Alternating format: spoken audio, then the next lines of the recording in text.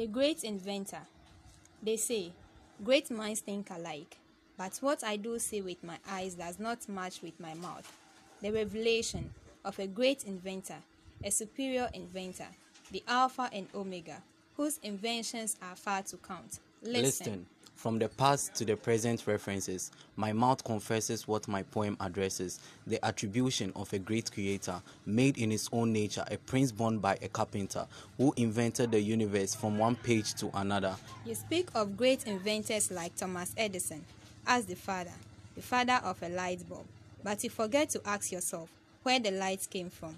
You forgot to ask where the sun was born, why the moon rises at night and goes down at dawn.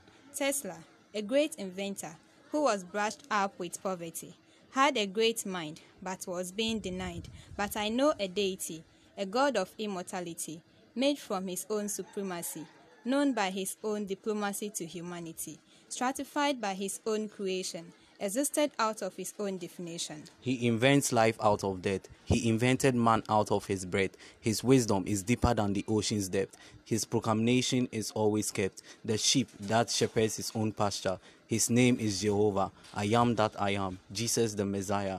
I know of a great inventor. What do you know of?